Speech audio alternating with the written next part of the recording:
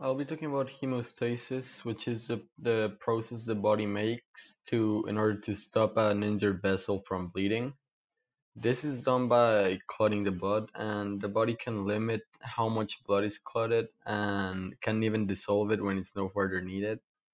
But this process can fail, and the two possible outcomes when it fails is when it clots too little, which can lead to excessive bleeding, and when it clots too much, which can block vessels that are not bleeding, and this can lead to a stroke or a heart attack. When the blood vessel wall breaks, platelets act as a glue and stick together into the injured area. What they do is they start releasing proteins and other substances to entrap more platelets, forming a blood clot. This is caused by the coagulation cascade, which is a domino effect that activates all the factors to form a blood clot. This means that if one was not activated, the blood clot will fail to form.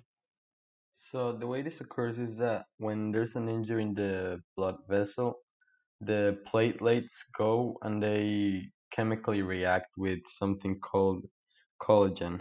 The way they do this is that collagen doesn't exist inside the blood vessels. So when the platelets are in contact with it, which is outside, they get attracted to that place and they chemically react and they start sticking to each other and calling even more platelets.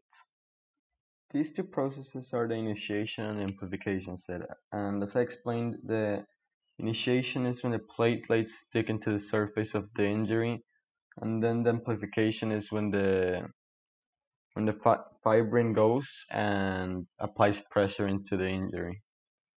Blood clotting is the way the body responds to an injury to avoid unnecessary bleeding and deliver as many red blood cells to the body to transport the oxygen.